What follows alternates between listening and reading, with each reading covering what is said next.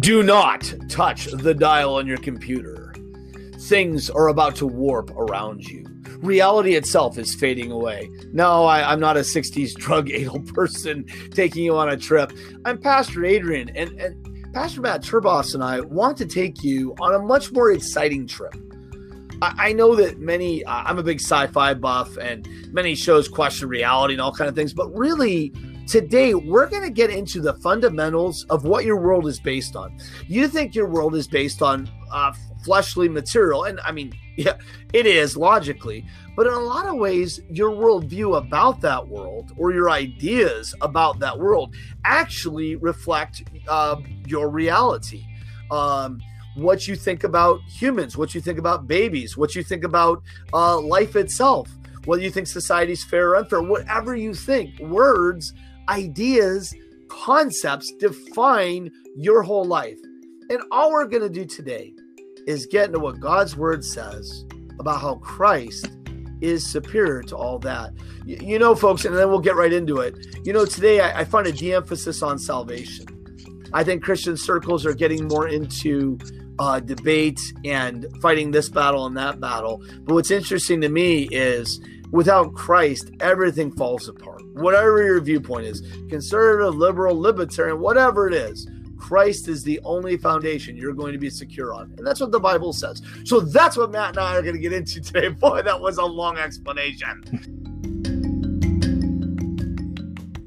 Matt, you want to open us up in prayer before I read the word? Yes, please join me in prayer. This is Biblia Scola, by the way. I might throw that in there.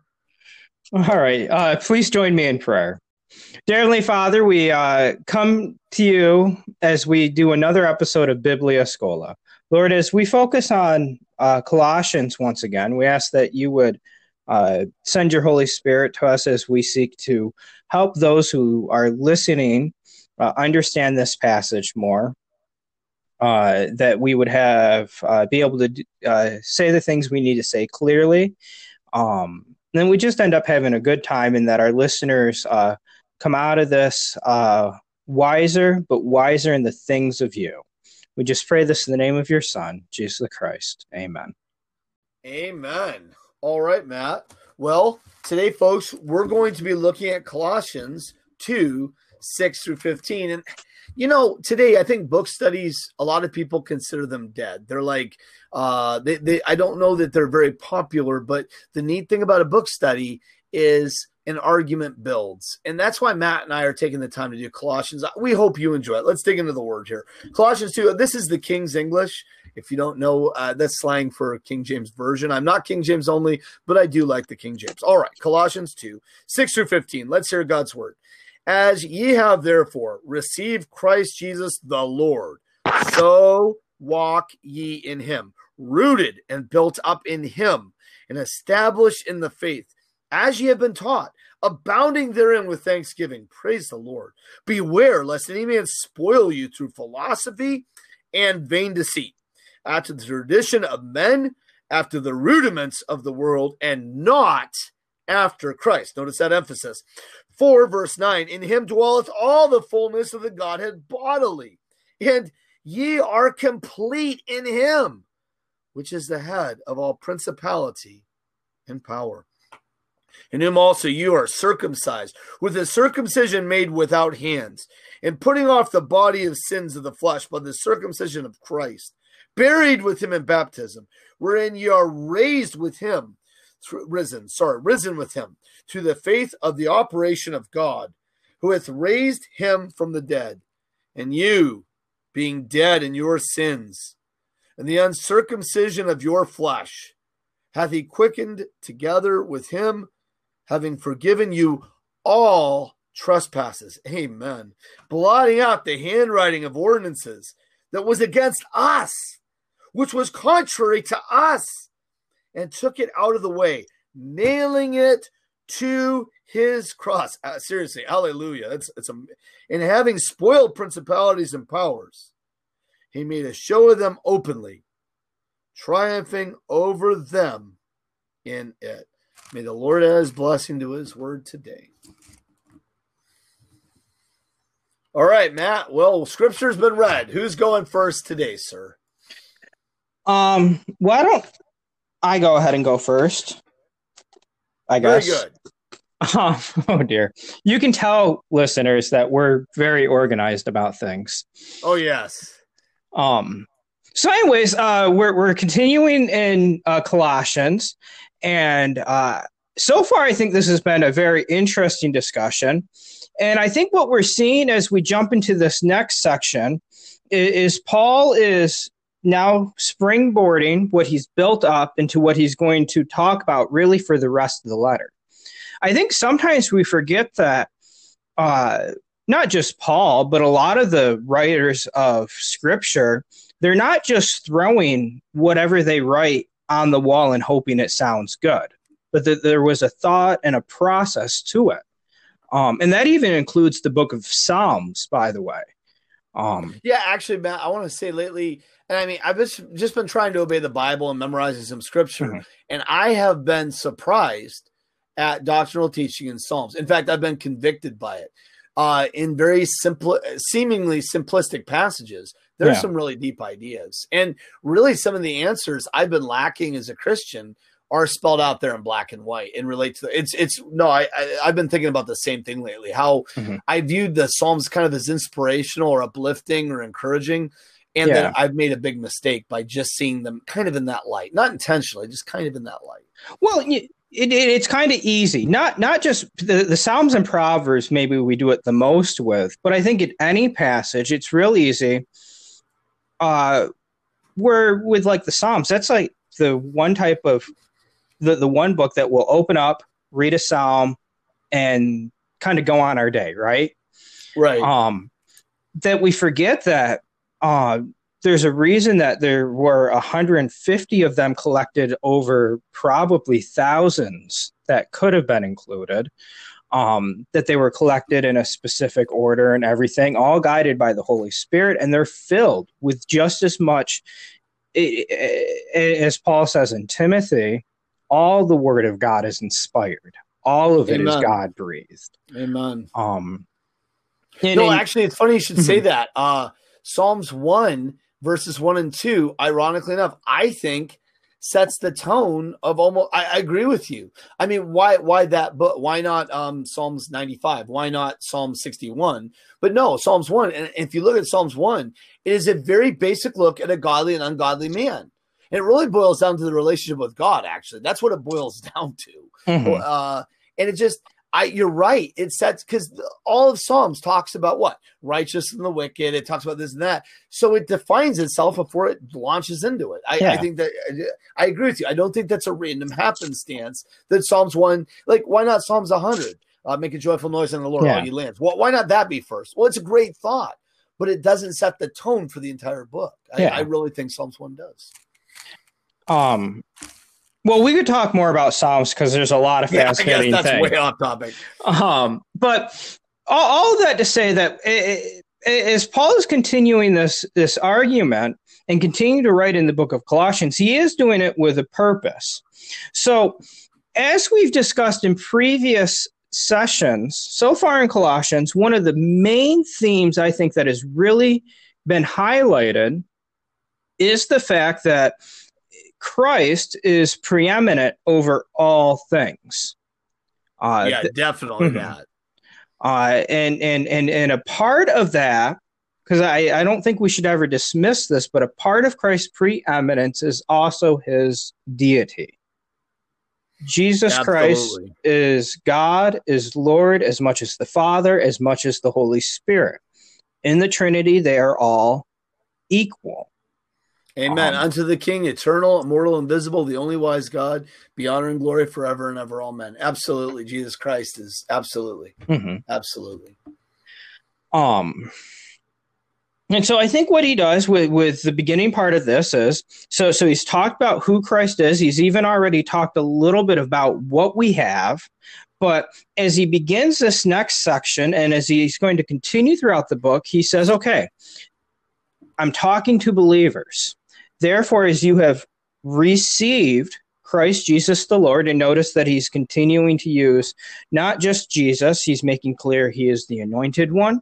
He is making clear he is Lord, Kyrios, there's always kind of that debate of when the New Testament writers use Lord, how much is it just in a sense of sovereign servant relationship, and how much should we be reminded of the Old Testament usage reflecting the name of Yahweh. And I think oftentimes it's kind of a both and sort of thing. It's reminding us that he's sovereign, but it's also reminding us that he's God. So we're reminded already what we have, that we're rooted, built up into him, established into the faith, we're taught all of this great stuff. And I think part of what's going on, and he's going to talk about this, especially between verses 8 and 15, what we have in Christ is all that we need. And I think in many ways, the rest of this epistle is going to be a constant reminder of that. I'd like to break in here for a second, Matt. Now, and this isn't, don't take this as an attack. I don't mean it to be. In your notes, you have on 6 and 7, you have continue to walk. You have, he is also tying together the importance of right doctrine, behavior, theology, and ethics that all help to shape who we are. And by the way, I agree with your statement. This is not a disagreement. But I've been thinking about something lately. I want to bounce it off you while we're talking about this topic. I love the way you keep bringing up Christ here, because that is clearly the emphasis. It is absolutely. I wonder if we're some Christians get into trouble, where the Ephesus church in Revelation 2 got into trouble, is I wonder sometimes if people study theology not to get closer to Christ, but just as an empirical study. In other words, well, I'm a Christian, so I need to gain more knowledge. The Bible says knowledge puffeth up, love edifieth. Now, I'm not saying studying theology is wrong. I think that all theology is organization of biblical truth. But I think if your motive is not to root yourself and ground yourself in Christ, in other words, if I want to prove that the Methodists are wrong, or I want to prove this, or I want to prove that, I think what happens is I begin to shift away from Christ, like the Ephesians. I begin to lack love, which I think is a struggle of strong doctrinal churches. They may not want to admit it. Sometimes it just, people are like, there's something wrong with your church. They're like, hey, we're really strong doctrinally. Yeah, you're right, you are, but that's not it. There's something wrong here. It's they miss love. And I think that's why it brings up Thanksgiving. I think if your doctrine and your study of the Bible, if you're studying the Bible so you can get closer to Jesus and live better for him. Now, again, you're going to study Melchizedek along the way. You know, I mean, you're going to study things in Scripture. But I think if your goal in life, I want to be closer to Jesus Christ, I want to follow him, Lord, show me something from Scripture. I think you'll have the joy of the Lord. I think there'll be some Thanksgiving. I think you'll be sad sometimes. Don't get me wrong. And I think that's where some Christians mess up. They're so concerned about, well, the kids, if they just knew enough doctrine, they would follow the Lord. I don't think that that's true. I think that doctrine is good. Right doctrine is very important. Paul stresses that to Timothy. The whole reason in 1 Timothy 1, he left Timothy was behind, was to literally tell people not to teach false doctrine. So obviously there is doctrine. As your notes say, you can tell what it is. Christians should be able to discern it. But I guess, believer, as you try to grow in Christ, I think don't make the mistake of reading the Bible every day to try to obey Christ. Read the Bible every day to try to get to know Christ. I think that is a subtle mistake some believers make. And I think eventually Christianity becomes just a philosophy and not a living, vibrant relationship with the Savior. Anyway, what do you think about that? I agree. Here's the thing. And I don't know if our listeners have realized this or not. But I like theology. Not going to deny that. But what? I had no idea. Right? I think it's important. Adrian, who was at my ordination, probably remembers with a bit of a shudder how big my doctoral thesis was. No, I actually liked it. I expected it, man. I know who you are. I'd have been disappointed. No, it was what I expected. But here's the thing. At the end of the day, if we do our focus on theology, we end up in a cold faith. I mean, amen. I see. I agree with that. I do. You look at some of the past teachers of the church. You have the scholastic movement, and they were so concerned with certain aspects of theology. I mean, they were asking questions like how many angels can fit on the head of a pin. which seem absurd to us, but they must have made sense to them. Well, they had sense to them. And as much as I don't want to pick too much on the scholastics, as you'd be surprised at how many of their arguments we use to this day in some of the in certain debates, such as proof of God debates. But there was really a sense of, hey, there's a problem here. In Germany, when there was such a movement within Lutheranism of having good theology and whatnot, that there finally arose a group of people who we call the Pietists, who said, well, wait a minute here. Theology's good and everything, but what about our faith? What about this active, vibrant faith that we're supposed to have? And the Pietist movement kind of arose out of that. Theology's good, but it can't take center stage in the sense of, if you're reading the Bible to prove your theology, there's a problem there. And what I mean, I agree with that. No, I agree. I think theology should be an organic growth out of your own study of the Bible. I mean, some people are scared of theology. They actually think it's evil. Or they think that some Christians that hold different theology are heretics. Sometimes I recently found out that one person is afraid of Calvinism and they think it's a cult. Well, I hardly think that. But, but that person's convinced.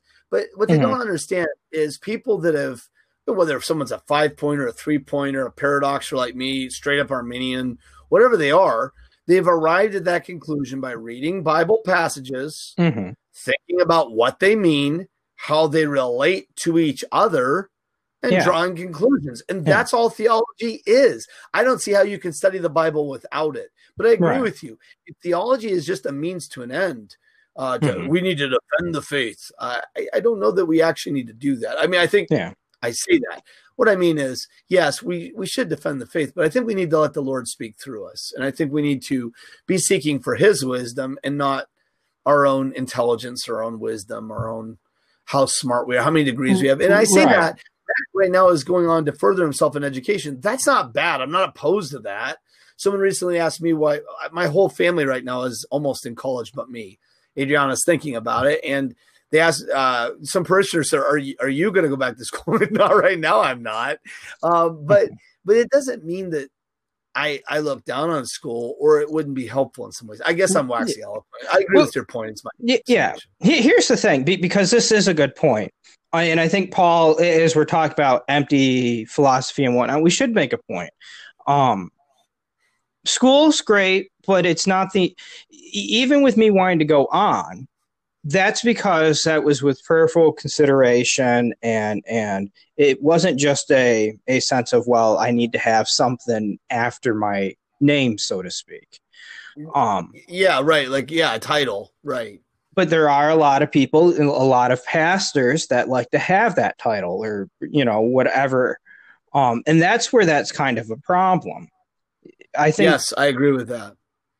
I think it's very interesting that the two of the most important early church leaders were two opposites in that regard.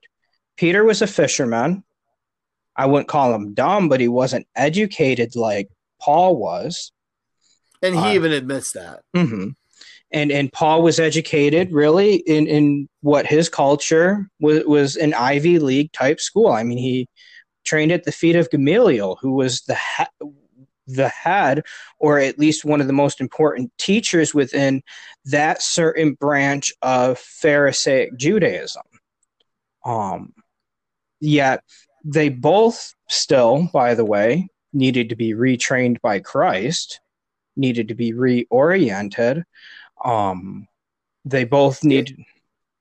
Yeah, let me give you an example here. So I've got a brother-in-law married to my sister Joy, and I think actually he's gone to some Bible college. I'm not sure all what he's done, but bottom line was when I met him, all he had, I mean, this is fine. He had a high school education, was not big in like letters and scholarly and all that stuff. My point for bringing this up is, we talk about a lot of things in life and he talked, but when we got into the word, there was a passion and a sincere wisdom that was not based on arrogance. It was just based on this was something he had spent some serious time studying, not to impress me, but because he really wanted to follow Christ. And it came out. It came out what he was saying. You could tell he wasn't like trying to show off. He wasn't trying to belittle me or right. It was just, you could tell he had a sincere love of God's word, and he had become wiser. I had to sit there and think, wow, those are some good points. It wasn't like I was sitting there going, oh man, these are some really basic ideas. I was like, why was that? The Holy Spirit was working in his heart and life.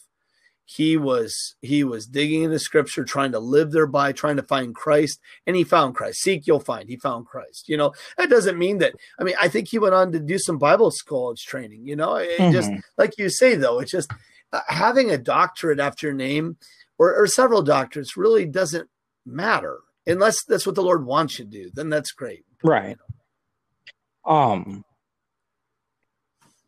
So here's the thing, though. When we talk about Paul wants us to continue our walk in Christ, and when I talked about the importance of right doctrine, behavior, theology, and ethics, none of that matters if the foundation isn't Jesus. Oh, absolutely. But if our foundation is Jesus, I think a lot of that will arise naturally. Because if Christ is our foundation, and if we're seeking the word of God in our understanding of things, that is what's going to be helping us understand how we should behave, what our ethics should be, that should be informing us in all of these areas. Yeah, and what's interesting about that, as I think back to verse 8 while Matt's talking, so what a difference between getting taken captive by a philosophy that is not of Christ. And people might say, well, good thing that hasn't happened to me. I'm not so sure. Right now, our country is just being ripped apart by different philosophies, different schools of thought. They have their own proponents, their own teachers. I'm going to say probably elements of truth in them. But I wonder, as a Christian, I think it's okay to stand up for what you believe. I think it's okay in different ways. But I wonder, in some ways, I think we need to be careful not to get away from the simple gospel. I think if we get away from the gospel, we're making a huge mistake, because whatever secular philosophies are out there, they're ultimately vain and useless, because people are still going to go to hell. And people are not. Here's the thing. All societies, Sparta, Rome, Greece, eventually the United States, have been corrupted. The world even sees this. The world will tell you that. I think it's sin. I think that's what the world cannot stave off, no matter what your philosophy. Whether you want to hold to the founding fathers in our country or you want to go a different direction, without Christ, sin will eventually destroy you. It doesn't matter. Myself, I'm a patriotic kind of guy, and I love the country and stuff. Great. That's fantastic. But the United States, as wonderful as it is, without Christ, you are going to be destroyed. Mm-hmm. It doesn't matter if we become a communist country, as some would like in our country right now. We will still be destroyed. We will be destroyed in different ways. Without Christ, all culture just ultimately, I think, just falls into corruption and evil and sin. Yeah, I don't think they can help themselves. Well, I think that history shows that.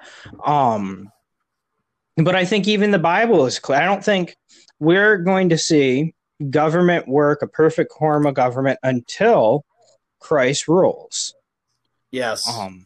But I think that's a major point of what Daniel's, I guess, the dream that Nebuchadnezzar had in Daniel, where you have all these world empires come, and at the end of the day, the rock smashes them all, and the rock, who is Christ, will reign forever.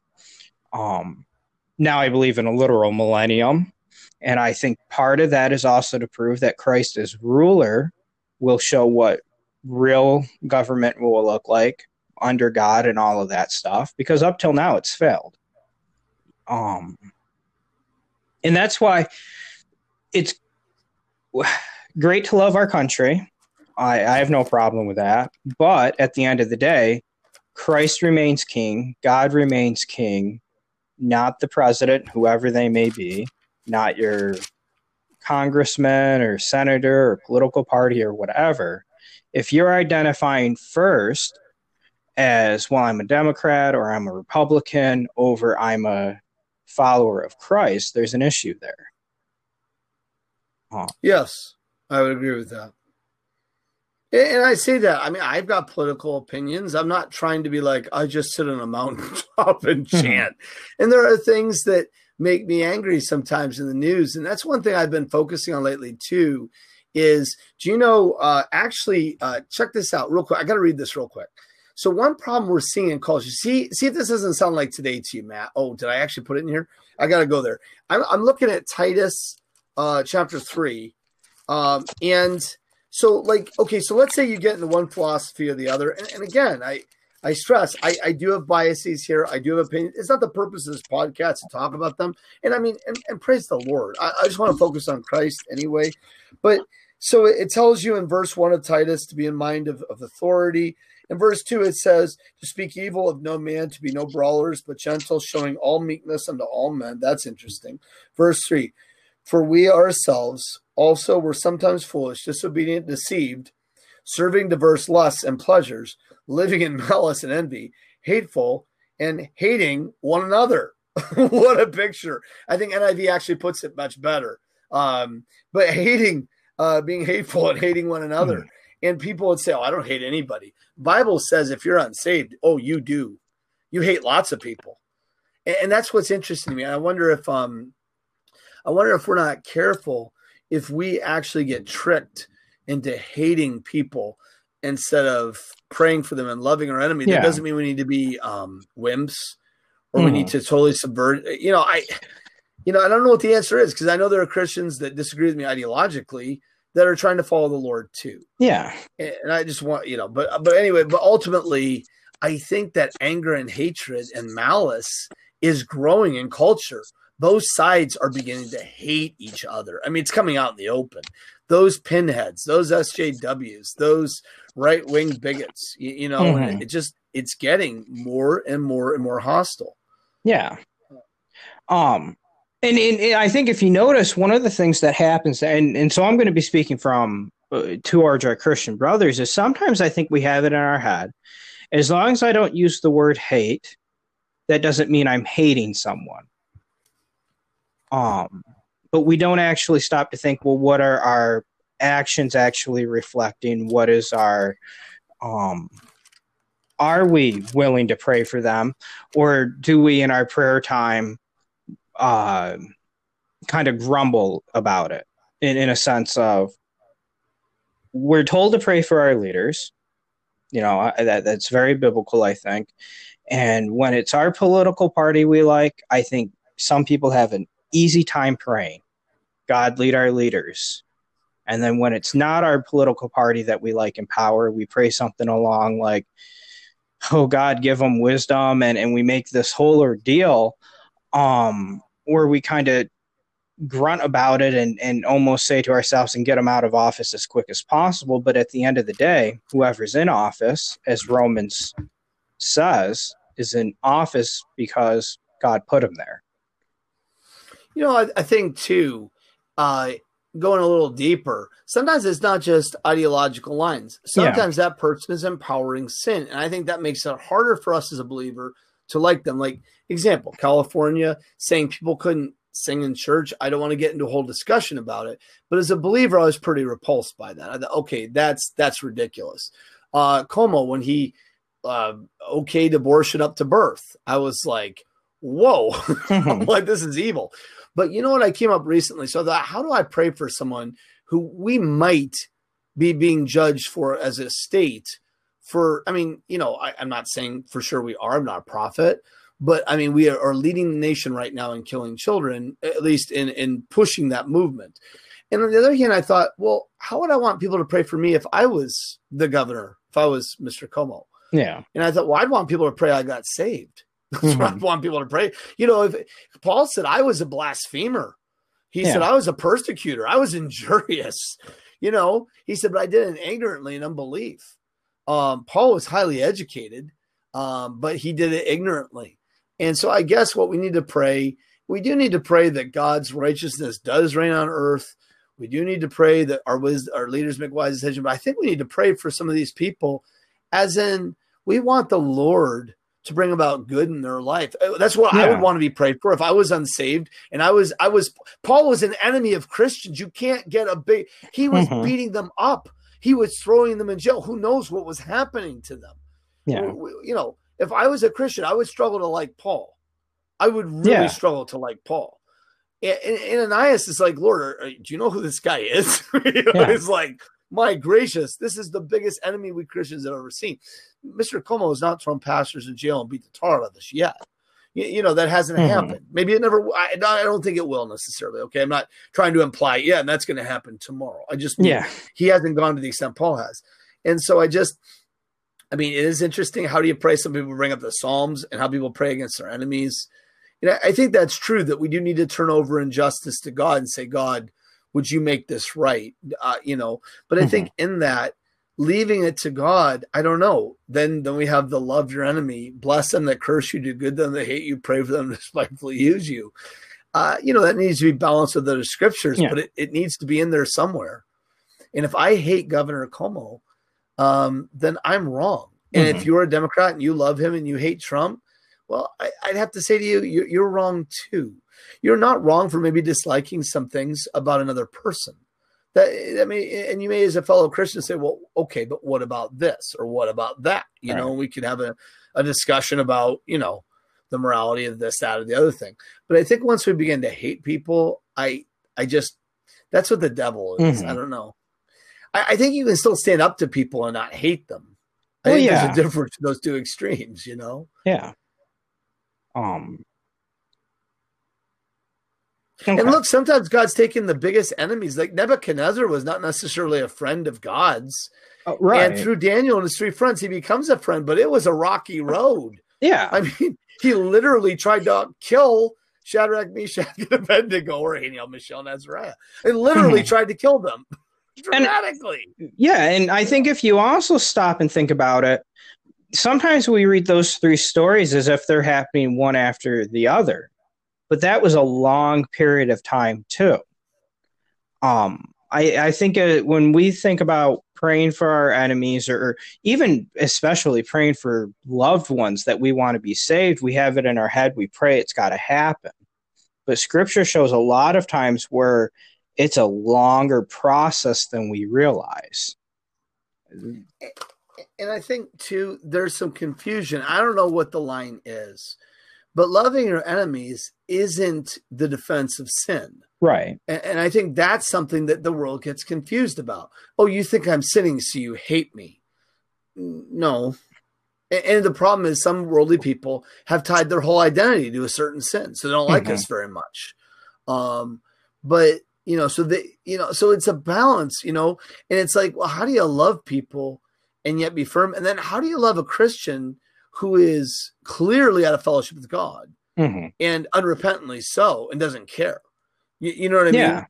I mean, you're not even supposed to eat with them. So, these are things I think about sometimes, but I think that even in that case, if I am angry at one of my children as they're growing up, or hopefully now as an adult, I would hope, and I do, that I would always love my children. Do you understand? Even if there's a separation or disagreement, not just my kids. As a coach, even if a student gets really mad at me and says a bunch of hurtful things, I should still, as a Christian, love that student and not harbor those words in my heart and cherish them.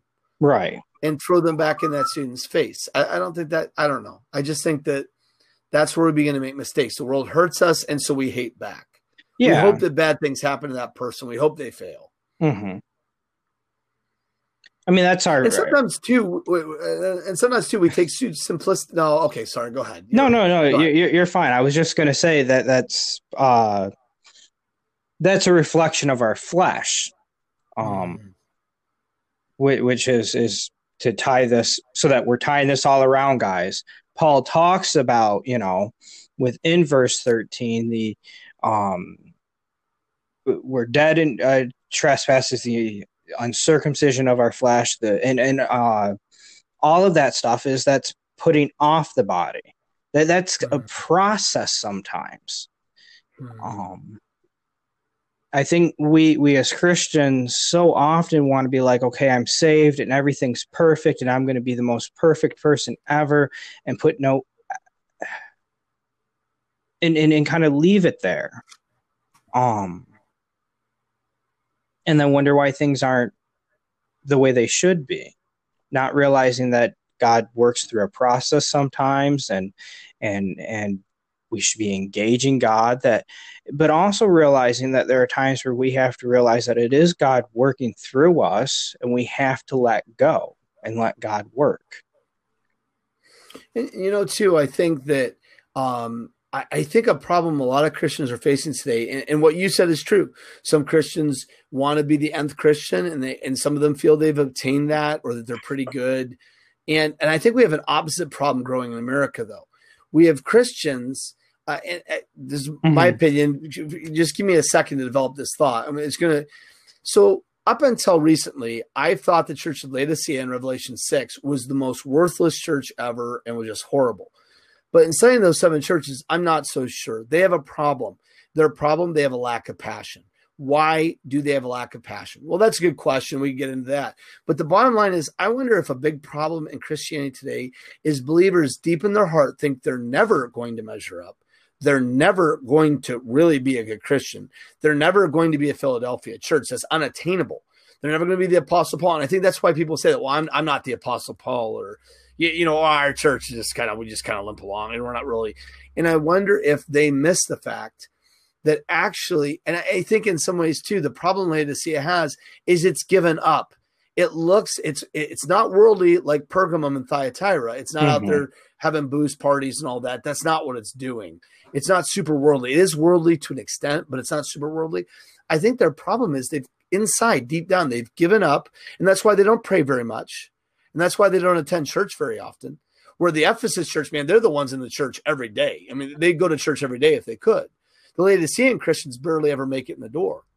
But it's because secretly they've given up that God could really use them and that they really matter. And that, I don't know, everyone's so mad and confused. I'm just going to try to muddle along and, hopefully God takes me to heaven someday. Yeah.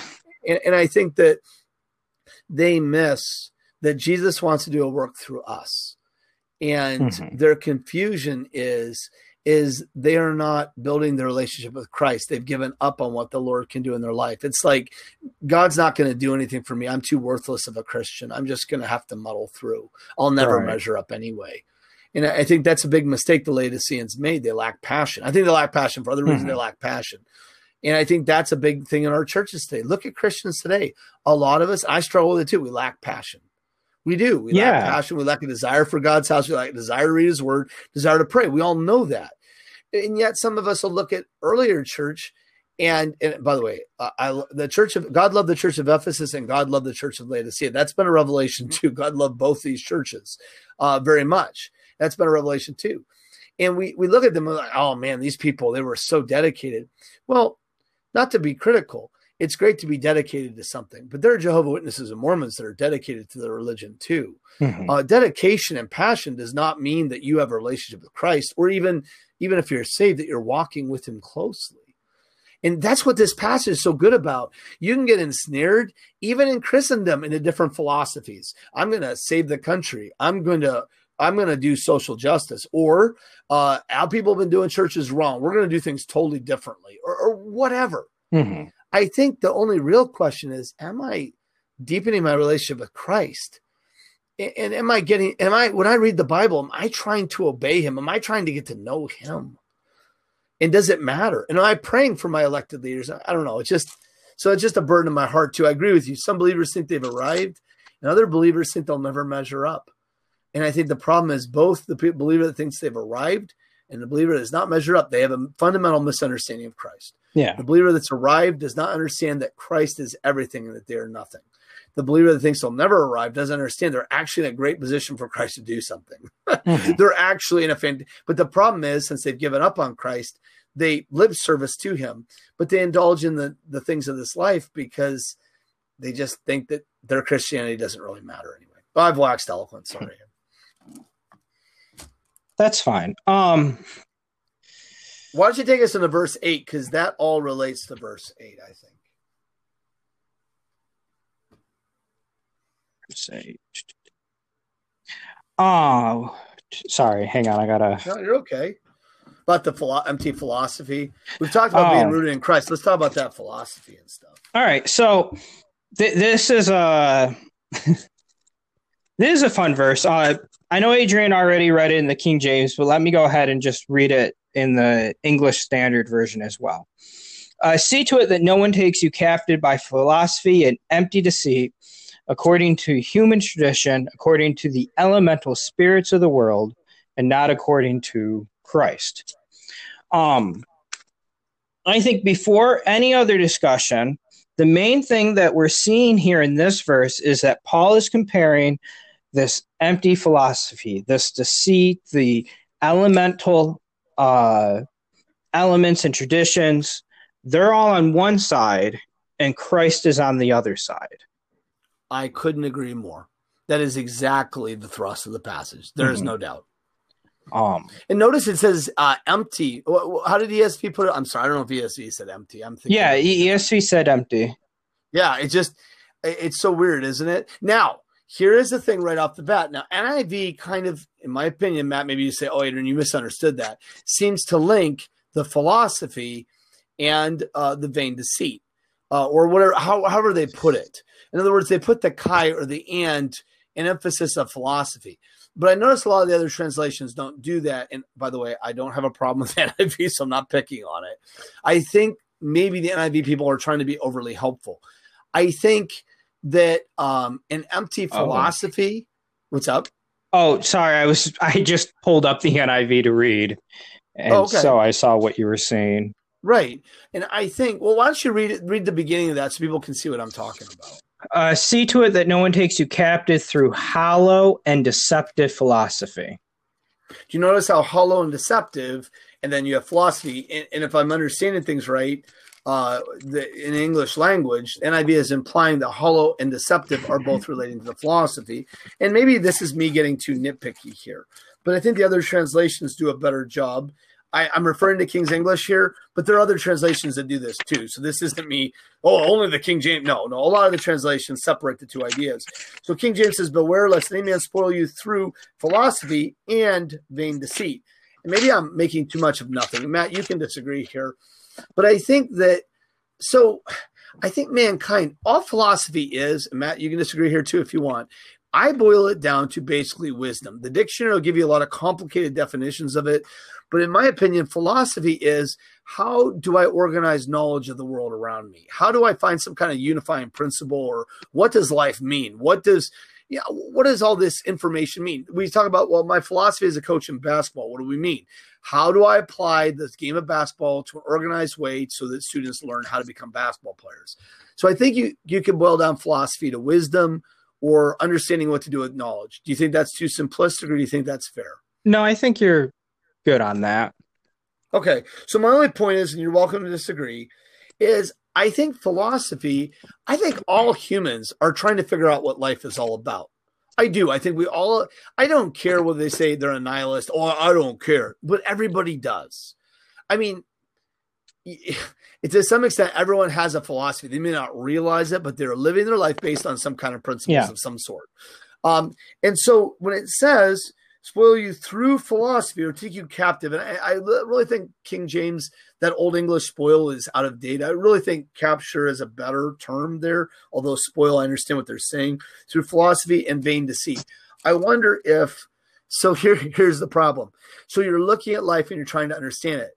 And so you're trying to build a unifying principle. You're trying to build ways to run your life. But here's your issue. You're a sinner. You're a sinner.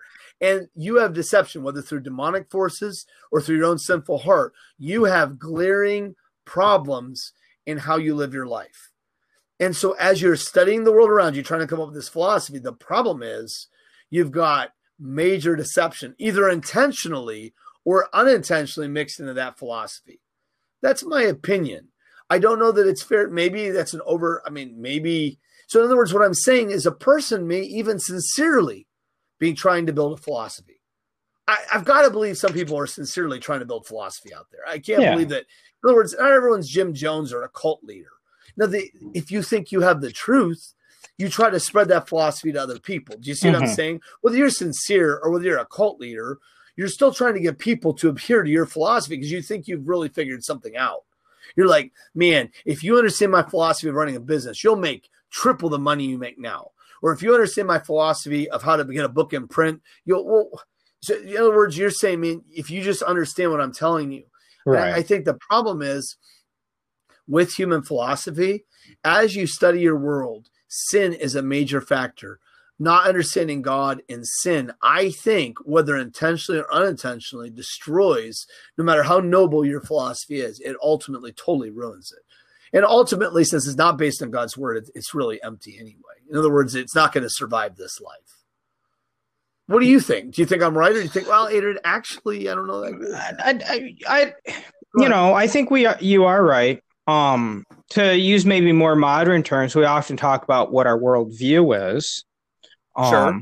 And if our worldview is one that is more according to human tradition and human philosophies and all of this stuff, where even if we say we're Christian, everything that we put in our minds and this comes from when we talk about philosophy. Sometimes I think we have it in our head, just Plato, old marble statues of these people saying these really wise things, and those are philosophers, and oh, that doesn't affect me, kind of mentality. But if you watch enough popular entertainment, read enough popular books, play video games, you're going to get their philosophy to you. One of the easiest examples always is The Matrix, the idea that the world we're in is not a real world, is a philosophical statement. And when I was in high school and The Matrix came out, I mean, all my friends were talking about, do you really think this is the real world? And stuff like that. Because it affected them. And we can look at other different popular medium to see that sort of stuff. But I really think we so often don't realize that, as Paul is talking about all of these things, that we are bombarded by them on a daily basis. There's a reason why he's saying this stuff is all on one hand and Christ is on the other hand. Yeah, he's not like, so there's some value to this. I mean, he really isn't. And look at and I put this in my notes, so Matt's aware that I'm going to say this, but in Matthew 7, it talks about the wise man that built his house on a rock, which I believe clearly represents Christ. I believe it's Psalm 61 that says, when my heart is overwhelmed, lead me to the rock that is, the rock. The rock that is higher than I. And I think that's Christ. I don't think that, and then you got the sand, and it just, everything you're trying to do blows away. It's not like there's a middle ground, okay, but there's a third option, and it's really good. And I want to say, when I first became a pastor, I was overwhelmed with the problems in the ministry. And I immediately wanted more training, especially in secular disciplines. And that's not to say that training in secular disciplines is necessarily evil, but it is, if you think that Christ and the Bible are insufficient, I am sorry. And I know some people right now, well, Adrian, human knowledge. I understand that, but in 1 Timothy 4, how do you become a good pastor? Timothy, Paul is very clear about it. He starts out with demonic teachings that have infiltrated his culture. By the way, they've also begun to infiltrate our culture today as well. Things that unsaved philosophers in our culture hold that are just absolute evil are doctrines of demons. And then how do you resist that things? Paul's like, Timothy, what you need to do is devote yourself to the Bible. This is a guy who is college oriented. This is a guy who is highly educated. He's like, Timothy, you want to really be a good pastor, focus on the word. But I've had people take shots against the pastors. Like, I wish pastors wouldn't do this. I wish pastors wouldn't do that. And I remember even as a new pastor, I thought maybe I should get a degree in counseling. Maybe I should get a degree in philosophy, because I was convinced that I was not sufficient for the task. And as I get older, again, I'm not saying that if you as a pastor have a degree in counseling, that's fantastic. It's not wrong to study the world around you. Philosophy, psychology might draw wrong conclusions. It might even do wrong studies, but doing empirical studies of human behavior is not wrong. And knowing that information is not evil. But I'm letting the cat out of the bag, because let's go to the next part of the verse, because that's what I want to talk about that. So go ahead, take us to the next part of the verse, Matt. The elemental. No, the philosophy. Go ahead. There's two things there. No, you're all right. Go ahead. Why don't you go ahead and take us to the next, since you have an idea of what you want to do. All right. After the tradition of men, after the rudiments of the world, and not after Christ. Now, Matt and I have a disagreement on rudiments of the world, but let's talk about tradition of men first. Matt, what's your thoughts on the tradition of men now? Paul is probably, I think, coming a little bit out of a Jewish background here, but, they had a lot of traditions within his particular brand of Judaism, but we ourselves have a whole lot of traditions. I've noticed the longer I'm in the ministry, the more times that I see we do something and someone asks, why do we do it? And the response is, well, because that's what we do. There's no biblical reason per se. It's just that's the traditions of men. Or even they'll come up with an explanation for it. Like, yeah, you know what I mean? And it's like, It's not a biblical thing. It's like some kind of, we do this because of, and you're like, I don't know that necessarily means that it's wrong to do it a different way. Right.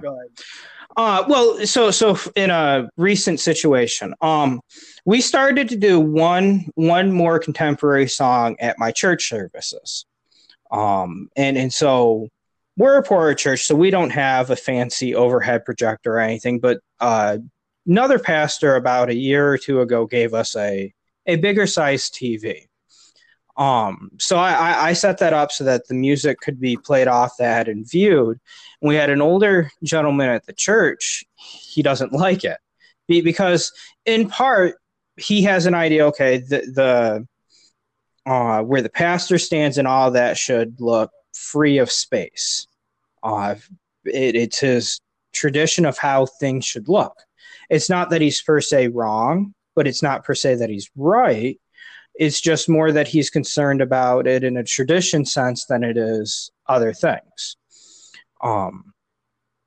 Yeah, I've gotten this actually when I do plays. Sometimes in the past, I've had violence in plays, and I've had people call me on that and say, I don't think that should be in church. Now, folks, to be clear, we're talking about Disney 1970s, 1980s violence levels sometimes. We're not talking about graphic.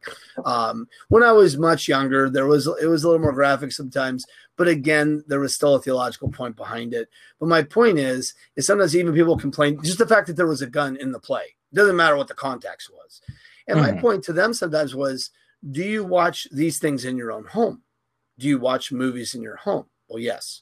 And sometimes I'll say, do you watch rated R movies in your home? And I'm not making a judgment call one way or the other, but I'm making a point here. Yes. And I'm like, well, then I think that something as family friendly as a Disney movie from the 1980s, it's probably okay if we do it in church. As long as we're, and my point is not to put them down or to invalidate their thinking. But as you say, there's no scriptural idea. In fact, if we were going to act out Bible stories, I mean, I don't know that I'd want to actually do the tent peg literally to the guy's head, even if I could make it look real. But you have to admit, right, there might be sword combat in there. Joab's always stabbing people beyond the fifth rib. He's really good at that. You know, right. It depends on what part of the Bible you're doing, mind you. But there's violence in the Bible, you know. So I guess again, so you run into a tradition of, well, so I think in church, these kind of things can't happen. But these kind of things happen in your home and way beyond way beyond this, you know. So what makes it okay to do that in your home, especially with a secular moral behind it, but in church, you know, I don't know. And a lot of times people go, you know what, you're right. You know, but that doesn't mean I'm right. I mean, if you as a listener like, oh, he's wrong about that. Well, like Matt said, it's a tradition. Some people might even say you shouldn't do drama at all in church. What does that have to do with a worship service? So, I understand. And so anyway, like you say, we have traditions and then they become worship, or well, that's just the way we do it, Yeah. It's interesting because the makeup of my church now kind of has people from a few different backgrounds. I've got some former Lutherans, some former Catholics, some former this and that in my church. Wow, that's quite the mix. Yeah, and it's interesting. But so sometimes we talk about, okay, this is how their faith tradition did something versus this is how we're doing something. And I even say sometimes, the way we're doing kind of our order of service, that's even different from the way I grew up. But it's the way that I kind of, when I came to Prattsburgh, this is how they've done it. We've tweaked it a little bit. But it is interesting to hear the things that this is what was always expected, or that was always expected. And they ask, well, why do we do A, B, C, or D? And so you kind of sometimes stop and think, and why do we do this? That I think that's a good thing to do. No matter what your church looks like, I think it's healthy to say, okay, why do we have a portion of the service in which we're singing? Now, I think there's scriptural reasons for that. Go ahead and you can find them. Why do we do communion once a year, 4 times a year, every month, maybe every week?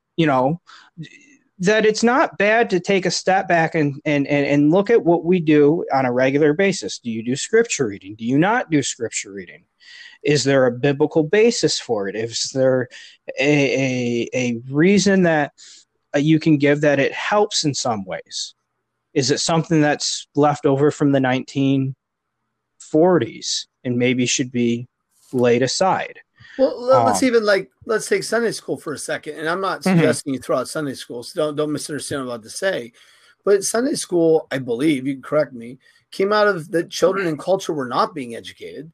And so the church, using the Bible, mind you, tried to take a little time on Sunday to give them a functional education of some sort so they could be better Christians. And obviously, that's not what we're doing in Sunday school today. We're not trying to teach the ABCs in Sunday school. At least we don't anyway. I don't know. Right. We don't have, A is for Adam up on the wall. Maybe we should, right. But we don't. But that's a good point. Sunday school, I think there's a lot of good to it, but is there a scriptural? I don't think you can find in the Bible, thou shalt do Sunday school. No, and that's not to say that you can't. I don't think, Matt and I want to be clear. We're not saying you can't, but some people, it's like, there's some African churches, they just have church from like 7 a.m. to 2 o'clock in the afternoon. You know what I mean? And it was one missionary shared that with me. And they don't care when you get there sometimes. He was all stressed out. But they have church. It's just a whole different idea. Right. It's not how we do things, but that's how they do things, Can you imagine? So we're going to have start church at 8. We're going to get done about 4 o'clock in the afternoon. People are like, what? What are we doing? Oh, we're just going to worship God the whole time. But, on the other hand, what an amazing that there are some people that are like, yeah, I can't wait to go to something like that. There are some times that I get done with a sermon and it's gone over an hour mark and I always wonder, did they get bored? Do they still want to be here? And it's not that my people are saying anything mean or nasty. I just wonder that. I mean, I've been a part of a service where the pastor says some really great stuff, but then I start looking at the clock because, yeah, I mean, a guy fell asleep during Paul's service in the Bible and died. Yeah. It's interesting to me that Paul raises from the dead, but he doesn't rebuke him. I don't know that the guy fell asleep because he didn't want to hear the word. I think just human flesh got the way there, Let that be a lesson to you, kiddies. You go to sleep in church, God might kill you. Oh, dear. and it's biblical. No, I should be careful. Nightmare stuff to tell kids along with bears eating kids. Oh dear. Well, if you criticize the pastor, a bear might eat you. Yes, especially if the pastor's bald. If he's bald, it's double. That really works. And if a pastor tells you to punch him in the face, you better punch him in the face immediately, or bad things follow. Yeah, you know what's funny too is, you know, we're joking about prophets in the Old Testament, but even that, you know, you and I aren't really prophets. You know, that interesting. Right. And there's a whole debate about, like, I've had Christians talk about philosophy. They're like, they don't like it sometimes that I've done like a youth group event in the church. Not that we have a youth group, we're less likely to do that, but they're like, I think this is the temple of God. Well, that's an interesting perspective. I understand where they come up with that. Right. But I'm like, I'm not sure that you're right, though, in the New Testament context. You know, I don't know that that's necessarily true. And like you say, it boils down to tradition. What do you expect to happen? Well, it's like sometimes, I don't know if you still encounter this much, but every now someone will say, well, I've got to go do something on Sunday. And someone will, usually more joking than anything, well, it's the Lord's Day. You shouldn't be working or doing stuff.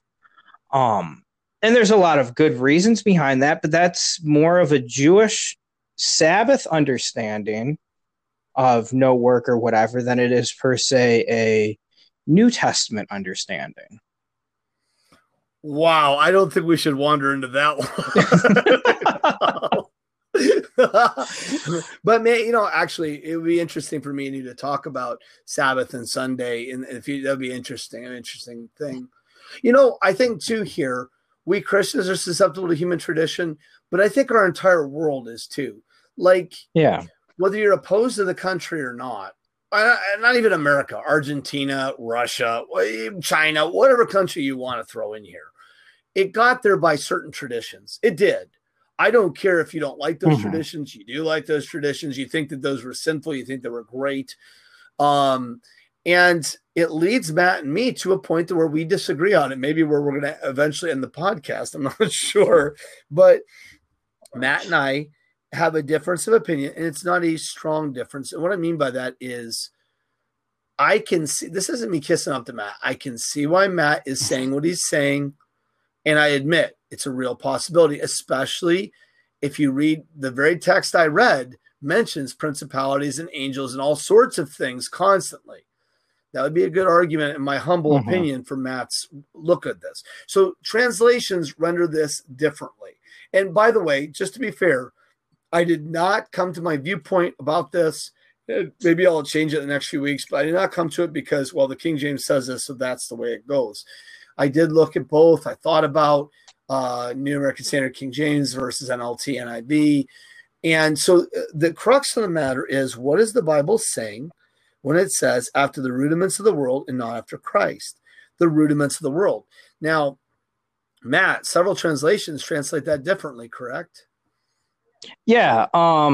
When I looked into this, they acted like this is one of the more disputed, and it's two words, one of the more disputed parts of Colossians.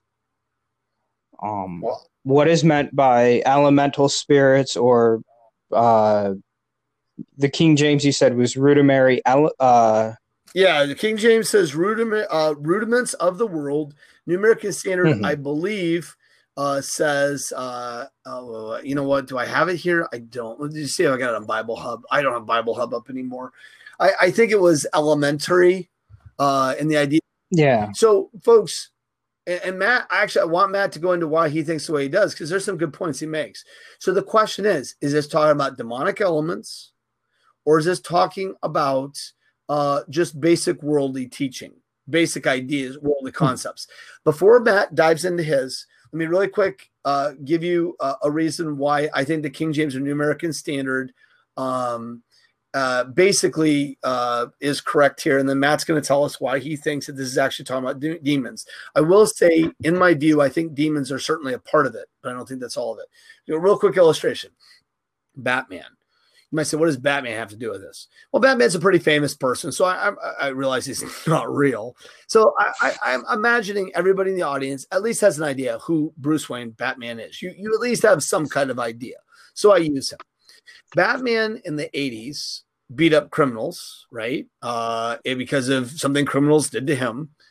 And for years was seen as a hero, a person who went out in the night and fought criminals and brought them to justice. With the most recent Batman movie, I listened to a discussion on it a little bit. I don't remember who or what the discussion was, but the idea was, an idea behind the movie was this. Maybe it was DC Fandom. I don't remember. They're like, look, it's kind of problematic to have a white, I don't know if they used white, to be fair, but a rich guy beating up criminals for the problem of systemic poverty and things like that. And so my only point is not to get into a huge discussion of whether a traditional hero or the SJW hero is correct. My only point is that, so beyond tradition, like Batman's a tradition. He's been around a long time in our culture. You see what I'm saying? I mean, you know, no one's going to argue that Batman in the 80s beat up criminals in the comic books and movies. It looks like what the new movie is trying to show is that Batman himself is complicit in this because he's a rich guy. He's part of the system. And I haven't seen the movie, so I don't know if that's true or not. That's what the commentator made it sound like. My only point is, I think sometimes it's not just human tradition. It's also your reaction to that tradition. You either have a positive or negative reaction to that tradition or a middle of the road. So example, like I grew up in a church. So like they do X. And I think that's great. And so I'm not only model it, but I try to defend it in the future. Or I think it's terrible. And so I'm like, man, I really think my church, it was a great church, good people. I really think they made a mistake on this. We're in the middle of the road. I'm like, I don't know if I really care about it one way or the other. Let's see. You know, I don't want to get too much into it because Matt's got some great reasons why he thinks this is directly talking about demonic entities, not just worldly basic thought. So, Matt, why don't you take us into why do you think this is demonic entities? So I think that Paul is in speaking to the Colossians is dealing with really elements of both Gentile and Jewish belief systems that were around at the time, which looked at how there are certain times where the basic elements, which in their mind was earth, air, fire, and water, were seen not only as foundational components, but were also at times regarded as personal forces. And within Judaism, they oftentimes even extended that onto the angels. And so you would have certain angels, and if you're curious, you only have to look at works like Jubilees and First Enoch, in which you see that there are angels who are the angels of earth, the angels of fire, the angel over water, and so on and so forth. And that a lot of these same angels who were part of that foundational thing were also within Judaism because they had grown to have such a belief in the transcendence of God that they didn't even want God directly giving the law, but that he gave it through an angel, where in the process of giving the law. So, quick pause. I know what Matt means here. So when Matt quotes Enoch, and I forget what the other book you quoted, Matt is not suggesting that these are scripture. He is at least I'm pretty sure I know that. They're not scripture. He is merely using them as historical reference to what people are thinking in that time period, especially Judaism. So I just wanted to make that clear. Yes. If you were confused, Matt's not attempting to use this as a scriptural basis. He's merely trying to show the thought. He is wisely trying to bolster his argument, showing you some of the thoughts of the time period. Yeah. And that's exactly what I mean.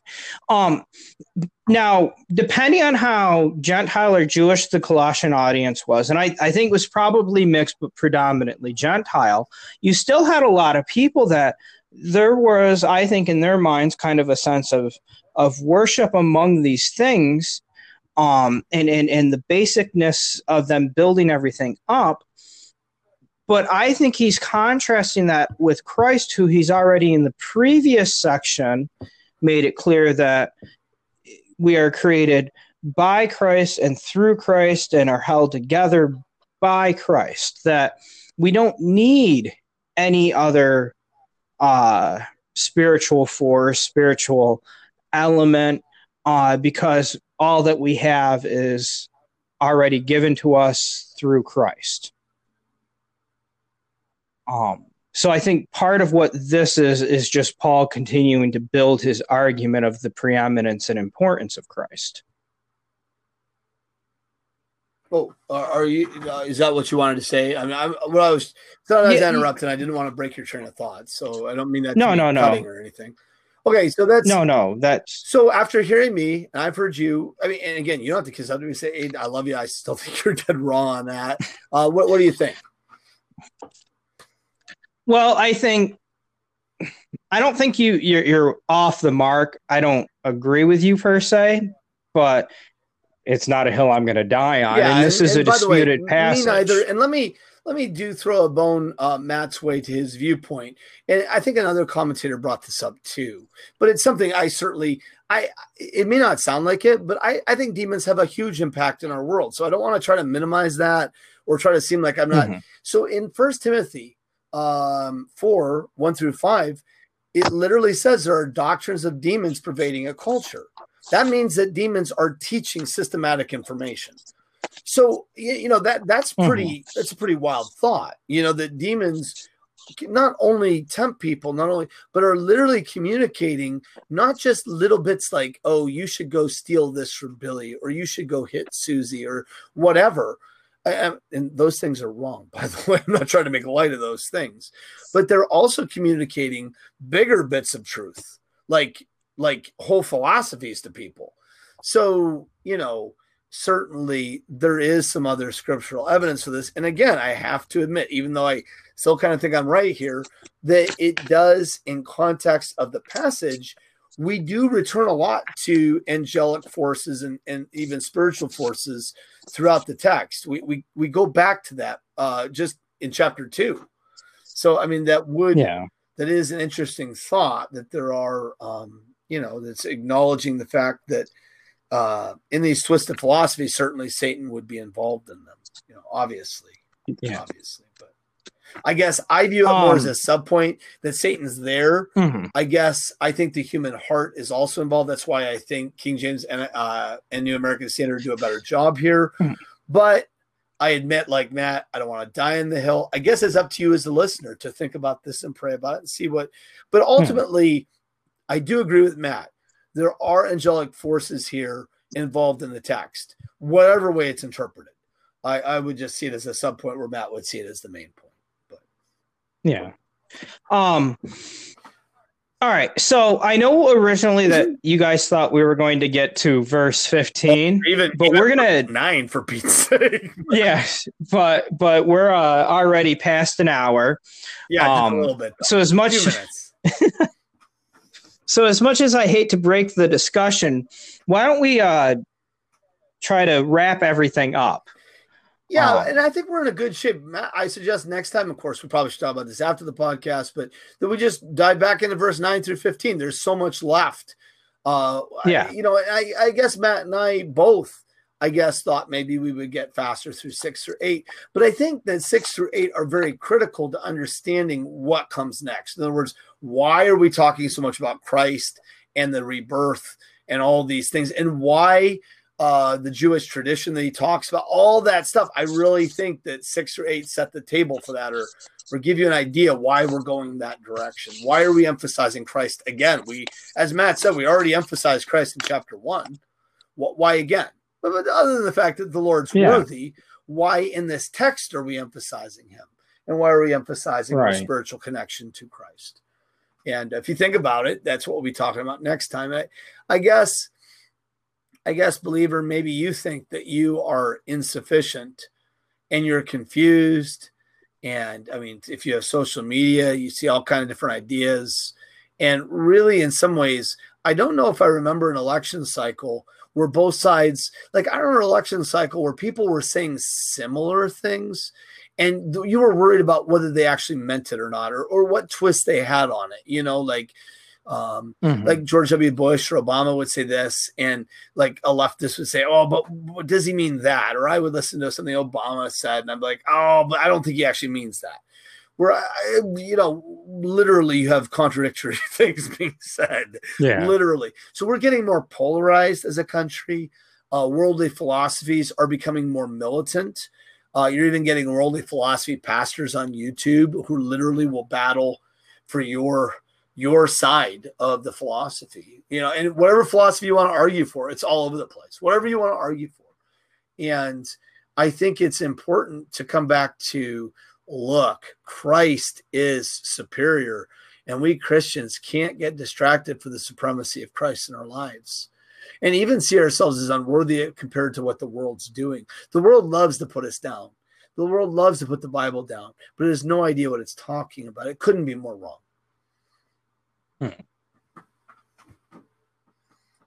Your closing thoughts, Matthew? Sorry. I think Paul is really, doing a good job. And I do think we need to keep it in mind that so often we get in our heads, okay, I know this or that, and we kind of move on. But Paul is trying to remind us that the foundation of Christ isn't just honestly the foundation, but he remains our all. That as we continue in our Christian walk, if Christ doesn't remain our center, it doesn't matter how well we started off, we're going to fail. We're going to make mistakes. If Christ doesn't remain center, there is going to be problems there. And so when we might be reading, or you might be reading this and thinking, man, okay, I got your point, Paul. Jesus is preeminent. Jesus is wonderful. Paul is saying, well, I don't know if you really got my point if you're getting tired of it already. Yeah, I agree with that. Like, we just automatically say, oh, yeah, Jesus is everything to me. But I think, I know I keep bringing up the 7 letters of the churches, but in Revelation 2 and 3, 5 of the churches are really struggling with different things, and 2 of the churches are doing pretty well. But what's interesting to me is chapter 4, we're in the throne room of God. And who do we? Christ. God, Christ. And the focus is just, wow, what a difference. We move from the stuff of this life, whether the church is doing well or they're really struggling areas, suddenly we're in the throne room of God, and the whole point of all of our salvation and experience Christian life is there, Jesus in the throne room.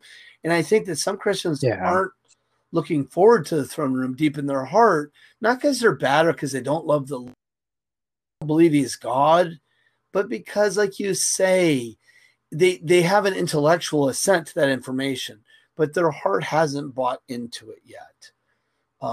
They're kind of mixing human tradition with following Christ, and they're not really focused on following Christ and bringing his power into their lives. And ergo, they're not very happy, and just all kind of bad things follow. So, yeah. All right. Adrian, why don't you close us off with a word of prayer? Sure.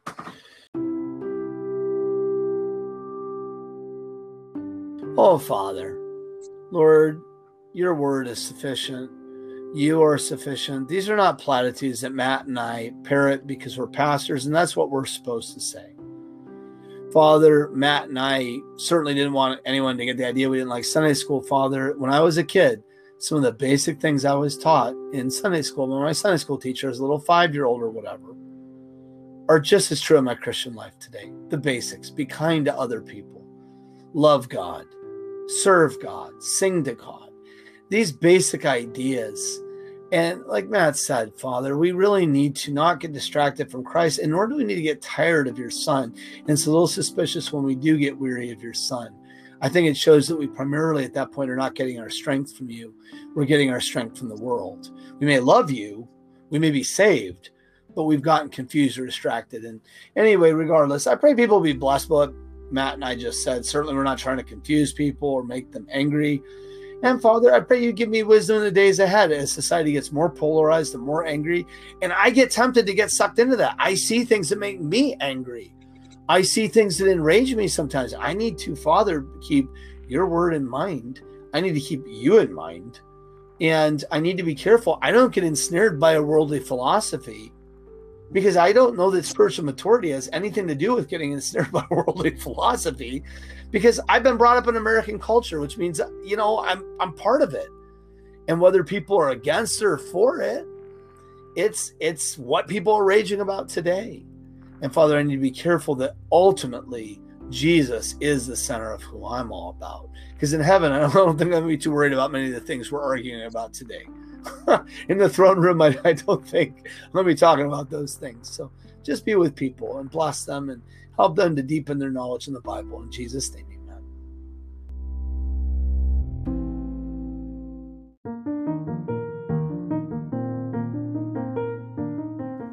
Thank you for joining us in this episode of Biblioscola. We hope you continue to express the desire to know more of God and His Word. Please leave a comment if you have any questions on the discussion in this episode. Our desire is to educate and not sow confusion. This is a production of the Prattsburg Baptist Church and the Austinburg Baptist Church. May the grace of the Lord Jesus Christ and the love of God and the fellowship of the Holy Spirit be with you all.